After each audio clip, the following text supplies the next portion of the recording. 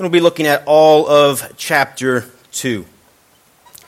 Now, before we begin, last week we got left on a cliffhanger, wondering what's going to happen next in the story of Naomi and Ruth. I want to just remind us of three things from last week that are intimately connected with the story this morning. And as we left off in Ruth, Naomi, the mother-in-law, she had just returned to Bethlehem after 10 years of famine. With her is her daughter-in-law, Ruth, who has chosen to show loving covenant faithfulness or a commitment to go with her mother-in-law. And as they end chapter 1, or as we come to an end of chapter 1, Naomi arrives in Bethlehem, and immediately she says to all of those who begin to recognize her and then recognize that Naomi has come home after 10 years, she says, "Do not call me Naomi," which means pleasant. She says, "Call me Mara," which means bitter. And the second thing that I want on the front of our minds is that Naomi attributes what has taken place in her life. And if you were not with us last week, she lost her husband. She's lost both of her sons. They have passed away, providing no heirs. And Naomi is experiencing tragedy that is beyond comprehension. And Naomi attributes her circumstances to the hand of God. She recognizes God's sovereignty. And that is why she says, "Don't call me Naomi, call me Mara, call me bitter." And she says, because God is sovereign all of these things, and this is the hand He's given to me. But just as the story ends, recall that Ruth and Naomi had arrived in Bethlehem at the time of the barley harvest. First harvest in 10 years. 10 years of famine, and this is the first harvest. And this gives us a little glimmer of hope. Last week, Alex mentioned a quote by William Cowper, and this quote says about God's providence, it says, "Judge not the Lord by feeble sense," or basically our own human wisdom, "but trust Him for His grace. Behind a frowning providence, He hides a smiling face." God has reversed the famine. And the question that we're left and invited by the author to begin to try to connect is this: can God also reverse the circumstances of Naomi and Ruth's life? He's providentially reversed the famine. There is now harvest. What will God do in the lives of Naomi and Ruth? And that is where we pick up today in the text. So let's read Ruth chapter 2. We have read last week about untold tragedy. This week, let's begin and see what happens as they return for the barley harvest. Ruth 2, verse 1. Now Naomi had a relative of her husband's, a worthy man of the clan of Elimelech, whose name was Boaz. And Ruth the Moabite said to Naomi, "Let me go to the field and glean among the ears of grain after him, whose sight I shall find favor." And she said to her, "Go, my daughter." So she set out and went and gleaned in the fields after the reapers. And she happened to come up to the part of a field belonging to Boaz, who was of the clan of Elimelech. And behold, Boaz came from Bethlehem, and he said to the reapers, "The Lord be with you." And they answered, "The Lord bless you." Then Boaz said to his young man who was in charge of the reapers, "Whose young woman is this?" And the servant who was in charge of the reapers answered, "She is the young Moabite woman, who came back with Naomi from the country of Moab. She said, 'Please let me glean and gather among the sheaves after the reapers.' So she came, and she's continued from early morning until now, except for a short rest." Then Boaz said to Ruth, "Now listen, my daughter. Do not go glean in another field or leave this one, but keep close to my young women. Let your eyes be on the field that they are reaping, and go after them. Have I not charged the young men not to touch you? And when you are thirsty, to go to use the vessels and drink what the young men have drawn?" Then she fell on her face, bowing to the ground, and said to him, "Why have I found favor in your eyes, that you would take notice of me, since I am a foreigner?" But Boaz answered her and said, "All that you have done for your mother-in-law since the death of your husband has been fully told to me, and how you left your father and mother and your native land and came to a people that you did not know before. The Lord repay you for what you have done, and a full reward be given to you by the Lord, the God of Israel, under whose wings you've come to take refuge." Then she said, "I have found favor in your eyes, my Lord, for you have comforted me and spoken kindly to your servant, though I am not one of your own servants." And at mealtime Boaz said to her, "Come here, eat some bread, dip your morsel in the wine." So she sat beside the reapers, and he passed her the roasted grain. And she ate until she was satisfied, and she had some left over. When she rose to glean, Boaz instructed his young men, saying, "Let her glean even among the sheaves. Do not reproach her. And also pull out some from the bundles for her, and leave it for her to glean, and do not rebuke her." So she gleaned in the field until evening. Then she beat out what she had gleaned, and it was about an ephah of barley. And she took it up and went into the city. Her mother-in-law saw what she had gleaned, and she also brought out and gave to her the food that she had left over after being satisfied. And her mother-in-law said to her, "Where did you glean today? And where have you worked? Blessed be the man who took notice of you." So she told her mother-in-law, with whom she had worked, and said, "The man's name with whom I worked today is Boaz." And Naomi said to her daughter-in-law, "May he be blessed by the Lord, whose kindness has not forsaken the living or the dead." Naomi also said to her, "The man is a close relative of ours, one of our redeemers." And Ruth the Moabite said, "Besides, he said to me, 'You shall keep close to my young men until they have finished all my harvest.'" And Naomi said to Ruth, her daughter-in-law, "It is good, my daughter, that you go out with the young women, lest in another field you be assaulted." So she kept close to the young women of Boaz, gleaning until the end of the barley and wheat harvest, and she lived with her mother-in-law. Let's pray. God, this is your word to us.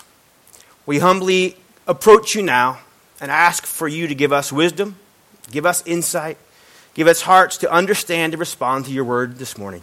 Amen.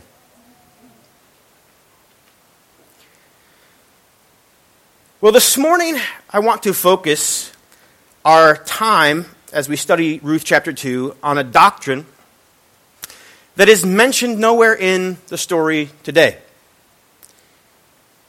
But it is seen in every part of this story. In fact, the doctrine that we are going to explore today is mentioned nowhere by name in Scripture. But yet, Scripture is filled, all of its pages, with this doctrine. Anybody have a guess what this doctrine may be? It's the doctrine of God's providence.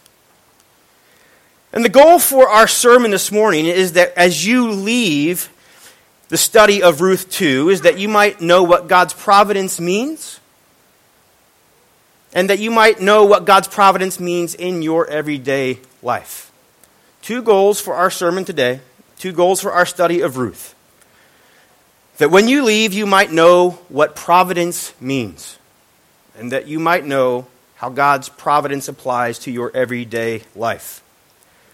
So as we look at Ruth, chapter 2, verses 1 to 23, we see, if I were to put a title on this, it's God's providence on display.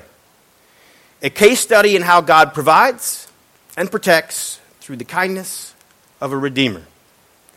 I think I'm a little bit old school. I think in older days they had really long titles to books, and I am a fan of also having longer titles to sermons.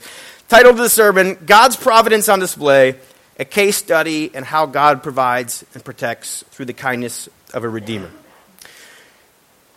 The way that we will divide our time and our study this morning is in just two simple ways. First, we want to take a look at God's providence in Ruth. So we're going to go through verses 1 to 23. I want to just point out to you God's providence in Ruth. And secondly, I want to move to where a practical application of providence. I want to talk about God's providence and you. So simple little outline this morning. God's providence in Ruth and God's providence in you. So let's begin. Let's take a look at God's providence in Ruth.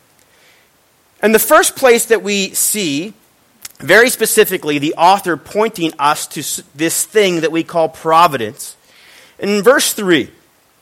Notice in verse 3 it says, so she set out. This was after Ruth had asked Naomi to give her permission to go and glean in the fields. It says, so she set out and gleaned in the fields after the reapers.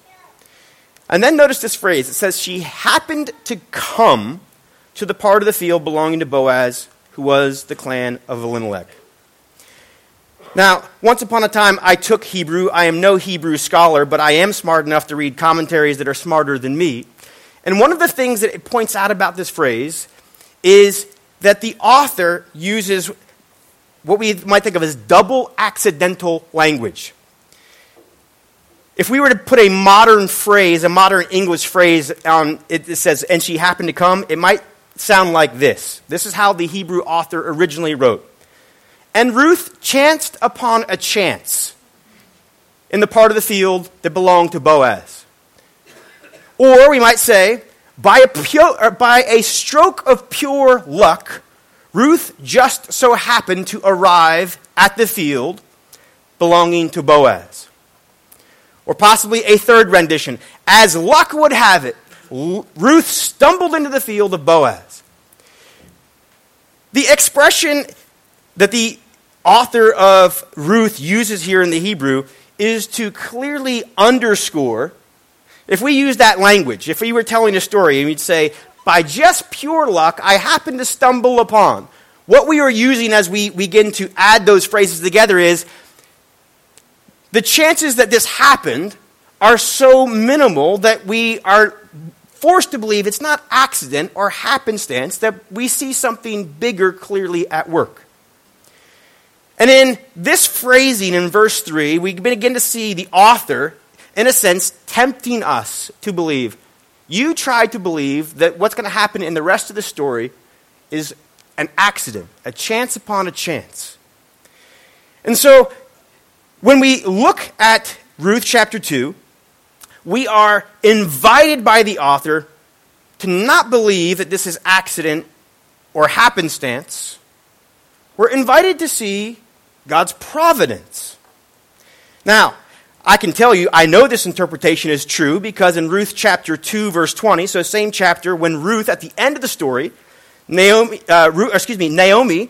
is responding to Ruth coming back from the barley harvest with an amazing amount of barley. And what does Ruth say? Ruth says, who took notice of you? And then she says, may he be blessed by the Lord. And then notice this phrase, whose kindness has not forsaken the living or the dead. Who has ultimately provided for Ruth and Naomi? Naomi says, hey, this gentleman, this Boaz who blessed you, may he be blessed by the Lord. Because what does she see? She sees his kindness has not forsaken the living or the dead. That phrase, living or the dead, it's meaning the living, Naomi and Ruth. The dead, it's the fact that God has not forgotten her husband and his two sons who've died without any heirs. And so Naomi clearly sees this as God's providence. Now, we've been using that word providence, and the first thing I want to do before we really launch out to look more in Ruth is, what does providence actually mean? I'll give you a second. You don't have to raise your hand. In your mind, how would you define this? Let the wheels start turning. How would you define providence? Maybe you're thinking, I don't even really know how to define providence. Well, let me give you a little help. We said one goal of this sermon is that you would know what God's providence means. The word providence is built from two words. It actually comes from a similar stem to the word provide. The Latin word pro means forward or on behalf of. And the Latin word vide is to see. So to see forward. Now, you might think that the word providence would mean exactly that, to see forward. But it doesn't. What it actually means is to supply what is needed, to give sustenance or to support. So if we were to take a big Bible picture of what this word providence actually means, it means the act of purposely providing for, sustaining, and governing the world. God's purposeful providing for, sustaining, or governing the world. Now, let me just mention as one other theological word that might come into your mind. Sovereignty. Sovereignty. How is sovereignty and providence different? Well, sovereignty is just the fact that God rules and reigns over everything. As the king and as creator, God is absolutely sovereign. God does what he wants, when he wants, and how he wants. But one thing that sovereignty doesn't imply that we automatically associate with God. Do you know that when somebody has absolute sovereignty and uses it in the wrong way, we call a dictator? Sovereignty actually doesn't imply whether you use that sovereignty for good or for evil. Providence shows that God is purposeful in his sovereignty, and that's why it's unique. And so when I said that, you'll notice that sovereignty is everywhere taught in the Bible, even that word. But God's providence is nowhere. That word never comes up, but yet we see it again and again and again. And it's probably one of the most practical doctrines that you could ever want to grasp in your Christian life. The providence of God. So I gave you a more biblical definition. Let me give you an easier definition. This is a definition by a pastor by the name of John Piper. And he says of this meaning, when we look at the Latin of to see forward, to see forward, he says, think of providence as this phrase in the English idiom, I'll see to it. If you're in a conversation and you were to say to somebody, maybe you're on tomorrow, Monday, you're in your meeting with work. You're having discussion about what needs to be done. And your boss says, hey, who is going to make sure we book the hotel room? And you were to raise your hand and say, I will see to it. What would that imply? It would imply that you will take care of that task. That you will see it through. That you will take it on, that you will provide for, that you will do what is needed. That you are owning that. And when we think of providence, maybe the best English idiom, if you were to use a very simple phrase, would be, God will see to it. God will see to it. It means that God will take care of getting things done. Everything that God desires to happen in our world, when God wants it to happen in the world, and the way that God wants it to happen in the world, guess what? God will see to it. Very simple understanding of providence. Now, you probably know this already because we often use verses, very familiar verses, that teach God's providence, but it doesn't include that word. Let me give you a few. Proverbs 3, 5, and 6. Trust in the Lord with all your heart. Do not lean on your own understanding. In all your ways acknowledge him, and he will make your path straight. What is that teaching? God's providence. That God is in control of everything. We are asked to trust God. Why? Not to lean on our own understanding, but to simply acknowledge God. And what does it say? That he will make your path straight. What is it believing that God will do? That God will direct you in your paths. Romans 8:28 says this, and we know that for those who love God, all things work together for good, for those that are called according to his purpose. What works together for good? All things work together for good for those who are called according to God's purpose. What is that teaching? God's providence, that God is in control of all things. Otherwise, that statement can't be true. How could God know all things work together for your good? How could God guarantee all things work together for your good unless, in his sovereignty, which means he has the right to control all things, that God is working behind all things for his purposes, which God says are for your good. Here's another verse, Romans 11:36. It's not up there, but I added one after I had prepared the sermon. So here's one you have to take on faith. 11:36, for from him and through him and to him are all things, to him be the glory forever. How could things be from him and through him and to him if God was not absolutely sovereign and also God was not working out his providence? It's impossible. So those are three verses that you already know quite well. All of them teach providence, but yet the word providence is not there. But yet this is a doctrine that Ruth is going to invite us to see. So I want to transition. We've talked about a definition of providence. I've pointed out just a few well-known scriptures that you know that teach God's providence. Now I want to look at Ruth chapter 2. Now you know what providence is. We're going to see providence all over. We're going to see God's thumbprint all over this story. So let's look. I'm going to literally go verse by verse and just point out some of the many ways that we see God's providence in the book of Ruth, and specifically chapter 2. At the end of chapter 1, we already began here. Naomi recognizes what? God's sovereignty over her situation, over the death of her husband and her two sons. At the same time, we see God providentially bring them to Bethlehem. When? At the time of the first barley harvest. That's God's providence. In verse 2, we see that Ruth, and you can be looking at your scriptures, have the scriptures in front of you. I'm just going to be working verse by verse. We see that Ruth is going to not sit down and rest after their long trip to Bethlehem, but Ruth is going to want to begin to go and glean in the field. She wants to go provide for her mother-in-law. And she recognizes that in order for this to happen, what does she need? Ruth knows she needs favor. Ruth goes out looking for the favor of some landowner who will actually let her glean. And so we see that when they arrive, immediately Ruth moves to the fields and she's going to look for God's favor. Now, just a quick note on gleaning. Gleaning is all over this passage. I don't know how much you know what gleaning is.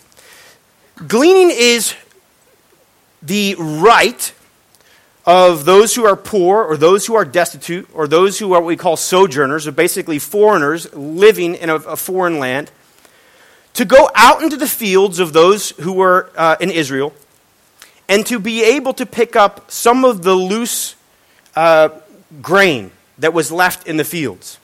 In fact, Leviticus chapter 19 and Deuteronomy 24, God specifically puts a law among his people that would provide for the poor, the destitute, the orphan, the widow, or the sojourner. And so we see that gleaning itself is a providence of God. God is working among his people to show his goodness and his glory and to provide for those who are less fortunate. And he commands that in their very laws as a nation, that they would have a right to glean. Now, the way the law was supposed to be kept is that when an owner of a field would harvest, that he would not harvest all the way to the edges of his field, or to leave some standing grain in the corners. In addition to that, and it wasn't much, but it was enough that somebody might be able to collect from a field and have enough food to provide for themselves for one meal, for that day. In addition to the corners or the edges of the fields, what it meant for the people to have the right to glean was that imagine the field, and you would have the men with the sickle. The men would have a sickle, they would go through, they would make a cut. They would take what they cut in one arm, they would lay it on the ground, and then there would be women who came behind them working the fields, and they would tie up the sheaves of wheat or barley. And as you can imagine, that there might be one stalk of wheat or one stalk of barley here and there. And God says, do not go behind yourself and get the stalks that got left behind. Leave them for those who are coming to glean. So if you were going to glean in the field, you would be provided for in that if the person was a noble person and actually implementing the law, that they would leave the edges of their field unharvested, and that they would also leave behind whatever was left from when they were tying up the bundles. This is what Ruth is asking permission to do. But Ruth also knows that at this time, remember our first sermon, we're in the time of the judges, where everybody does what's right in their own eyes. There is this clear perception that the vast majority of landowners are not doing this. And so you can imagine that there's, in a sense, competition for the few fields that are. And so Ruth, as she arrives, recognizes God's provision has made the possibility that Naomi, my mother-in-law, and myself might provide for ourselves, even though we just arrived and have nothing and have no funds and have nothing for ourselves. But God in his provision has graciously provided a rule and a law that makes this provision in Israel. Now here's the thing. She has to find someone who does it, and she has to ask permission of the workers that she might glean that day. In verse 3, we see that Ruth happens, this is where we already talked about, she just happens upon the field of Boaz. Boaz's arrival that day in verse 4 is also providential, because the landowner normally didn't work in his fields. It says Boaz came from Bethlehem that day. And so on the day that Ruth goes out, and at the very field where she asks and finds favor, happens to be this Boaz, who is from the clan of Elimelech. If you're not sure what that means, go back to Sermon 1 and take a listen. Here's Boaz, a relative of Naomi's dead husband. He's arriving at the field, and it's the very same time, it's the very same day as Ruth arriving in his fields. We see God's providence in verse 7 that Ruth really worked hard. It said, in fact, from the moment she got there until the moment that Boaz arrives, the foreman is looking at them and he's recognizing how hard she's worked. And you know what's the first thing that the foreman says? By the way, Ruth is a Moabite. She's a foreigner. Foreigners are, in any country and at any time, we tend to look down at others who are not like us. But you know what happened? This foreigner found favor in the eyes of the foreman. And the first thing he tells Boaz is this: she hasn't taken a break. She has worked from the time she got here till now. Ruth finds favor in the eyes of the foreman. That is the providence of God. In verses 14 through 16, we see God's providence in Ruth being provided for by Boaz. What's Boaz's immediate response? Actually, let's go back. Look at verses 8 through 13. One of the first things that we see in Ruth was that, did you notice that Boaz had already heard her story? You know that Boaz had never met Ruth? But because the story of Naomi had to deal with a relative from his clan, Boaz, before he ever meets Ruth, has ever even seen her with his own eyes, knows the story. There is a Moabite young widow who actually chose to commit herself to following her mother-in-law, to leave her family, to leave her lands, and commit to the God of Israel, and to move here. And here's what we know. It impressed Boaz. He had a favorable impression of Ruth before he meets her. And guess what? That day, Ruth was out in his fields, and he left Bethlehem, and he arrives in his fields, and his foreman says, here is a hard worker. And Boaz arrives. He's a man who has left his fields in a place to be gleaned, which is the only way that Ruth would ever want to glean in his fields. And now he's in a position to bless her. What does he do? He begins to say, hey, you don't go to another field. You stay right here. Don't go into those other fields. Why? Because the men who work those fields, they're not all noble. You could be abused. You could be taken advantage of. Stay here with my workers. And then he does something amazing. Did you see how he invites her to the dinner table? What a risk for a man of status to invite a Moabite young girl to come and eat with his workers, because that was not a normal privilege. He also says you can drink from the vessels. God pours out amazing grace and favor to Ruth through Boaz. God's providence. Why did he want to do it? Because Ruth had blessed one of his clansmen, or the wife of one of his clansmen. And he had the ability. And so let's move to the end of the story, because we see this happy providence where, as we're coming to a close in this chapter, Ruth finishes her day, and it says something very interesting. I had to look this up. It says that she finished with about an ephah of barley. Now, you might not have any clue how much that is. I didn't have any clue how much that is, so I looked it up. About 22 liters of barley. 22 liters. They said it's hard to know, but they think that's between 29 and 50 pounds. That's going to be at least about 20 kilos. Can you imagine Ruth coming home with a huge sack of barley that big? And you can imagine Naomi's response, because here's two ladies who just left a land of famine, and they arrive with no provision. And Ruth asks in the morning, she says, "Let me go, mother," to her mother-in-law. She goes out, she finds God's favor, and she comes home in the evening, not only with a sack of grain that is almost 50 pounds, but she also has extra food, which she pulls out and said, "By the way, they gave me lunch. They asked me to her table, and I'm bringing back what I didn't eat." Can you see how God's providence is woven throughout this? Now, let me just give you one more thing. In verse 20, it says, Naomi notes that, by the way, that Boaz, whose field you work in, did you notice? She said, whose field did you work in? Because Ruth doesn't have any clue who Boaz is. And she says, "I worked in the field of a guy named Boaz." And Ruth immediately tells her, "That's one of our relatives. That's one of our clan. And by the way, he's a redeemer." Let me just tell you what a redeemer is so you understand. Here's another way we see God's providence.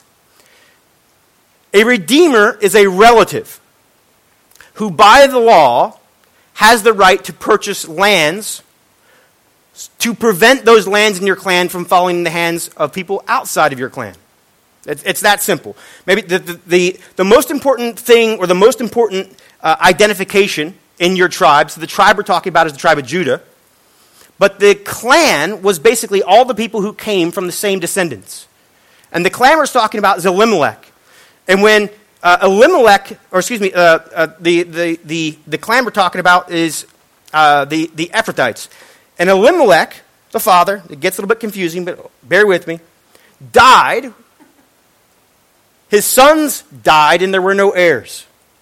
Naomi arrives back in Bethlehem with no heirs, which means there's no one to pass on the family lands to.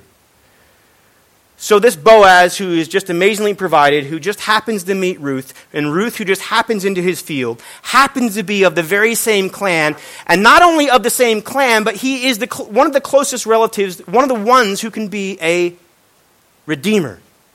And a redeemer is the one who has the ability to buy back. To buy back land, to be able to take the place of a husband who has no children. He can provide heirs for a childless widow, but this is the Boaz that we meet.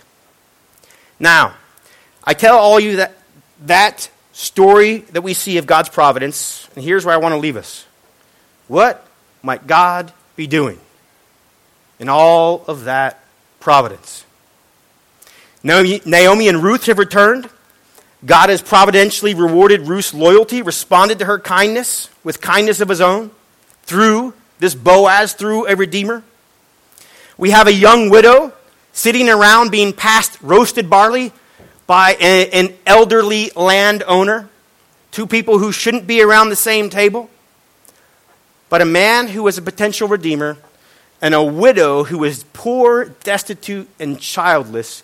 And God brings them together in this story. What do you think God might be doing? Well, what God's going to do, we'll have to wait till next week, because that is chapter 3. But here's where I want to go in the closing minutes. I told you the first part is I wanted you to see God's providence in Ruth. The second part I told you of the sermon is I want to talk about God's providence and you. It's fine to see the providence in Ruth, but what does God's providence mean in my life? Well, I want to look at God's providence in you in two ways. I want you to see that God's providence means that God is working for you and God is working in you. God's providence in you and, ampersand, means God is working for you and God is working in you. Let me show you what it looks like to have God's providence working in your life. Look at Ruth chapter 2, verse 11 to 12.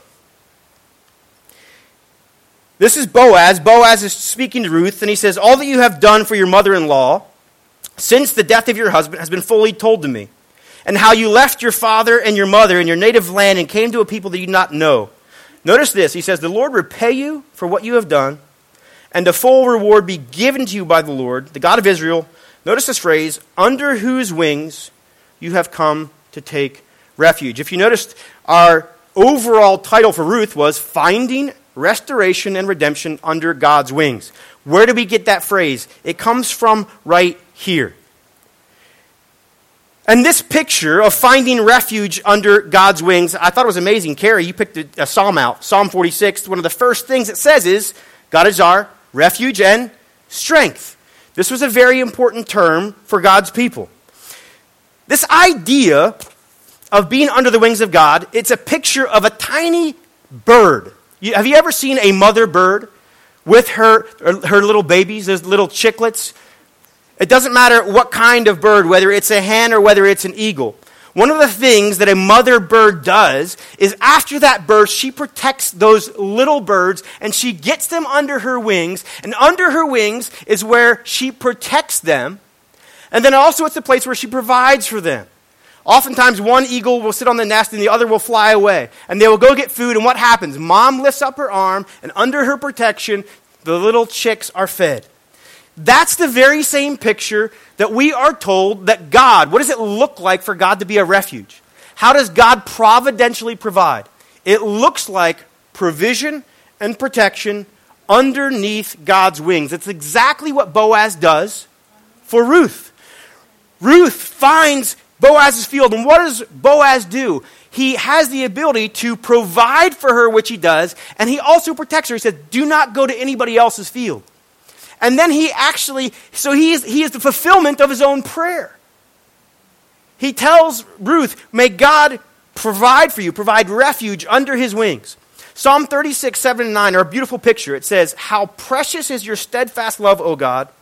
The children of mankind take refuge in the shadow of your wings. They feast on the abundance of your house, and you give them drink from the river of delights. For with you is the fountain of life, and in your light we do see light. So what does it mean? What about God's providence in you? Well, God's providence means that God is working for you. He is working to be a refuge for you. And what do you find with God as your refuge? God's provision and God's protection. God is actively working to be a refuge for you. In the same way that God was at work in the life of Naomi and Ruth and Boaz, God is actively at work for you. The same God who was working out his perfect plan for Ruth and Naomi and Boaz is the same God who is actively working in you. The same providence that God shows to his people then is the same providence that God shows to his people now. The story of God's providence continues in you, in your life. It is not something like a museum where we look at God's providence once upon a time. It is happening now. And under God's wings, you will find provision and protection. One thing just about that provision and protection, I found a great quote by a man by the name of Obadiah Sedgwick. With a name like that, it's got to be good. Obadiah Sedgwick. And he says this. Now, when you think about God's providence, he says this, no good man ever lacked anything that was good for him. I may lack a thing which is good, but not which is good for me. And then he quotes Psalm 84:1, "The Lord will give grace and glory, no good thing will he withhold from them who walk uprightly." Just a note about God's providence. God's providence is not you getting every good thing. You need to understand that God's providence is a both and. God's providence is only not when he blesses us. Remember when we saw that Naomi saw God's sovereignty and providence in the death of her husband and the death of her sons. You have to take both together. Providence is a long game.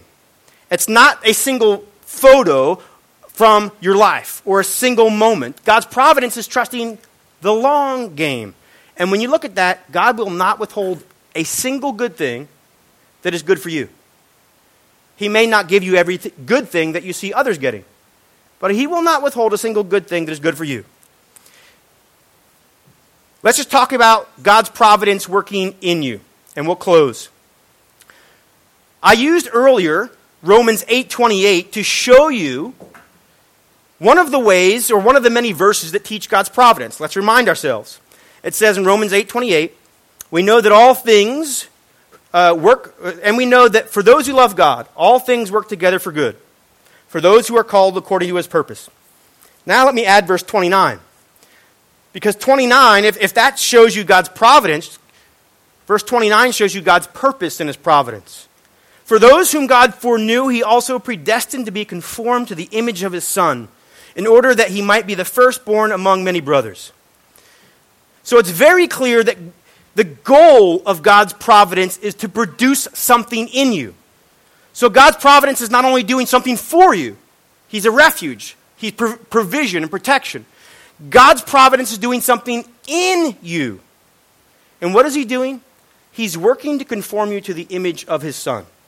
And what was the relationship between Jesus and the Father? Jesus trusted the Father perfectly for his provision, for his protection. Jesus trusted that God would act as a good father. So in the story of Ruth, God was working to produce in Naomi and Ruth and in Boaz a willingness to trust him in all of life's circumstances. And God is working in the same way in you. I had a teacher when I took the book of Romans as a class, and he said, it's kind of like baking a cake. He said, if you were to take any of the single ingredients of a cake, he said, if you would just take a handful of flour and eat it, he said, it wouldn't taste that good. If you take a pinch of salt, if you take the baking soda, if you took all the elements that go into making a cake, he said, they don't all taste good. But one thing that's needed to make a good cake or a good pie is all these, nobody's going to take a spoonful of butter or some lard or some fat, the things that make a pie crust taste good. But here's what we know. In the same way that we put ingredients together to make a cake, God is using all of the events of our life and moving them together. This is the promise of Romans 8:28, is that all things work for the good. God is going to take all of the different events, all of the different ingredients, and what he is doing is God is arranging them for his perfect timing and his perfect plan and his perfect ways, so that he might show himself to be a refuge, providing for and protecting you in every season of life. And let me just tell you, some of those snapshots, it's not that clear, is it? In some of those snapshots, it's really difficult.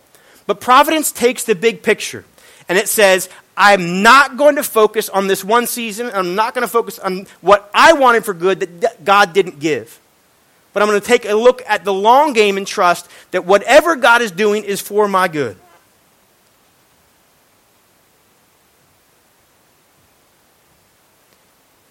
So here's our conclusion this morning. How can you respond to God's providence today?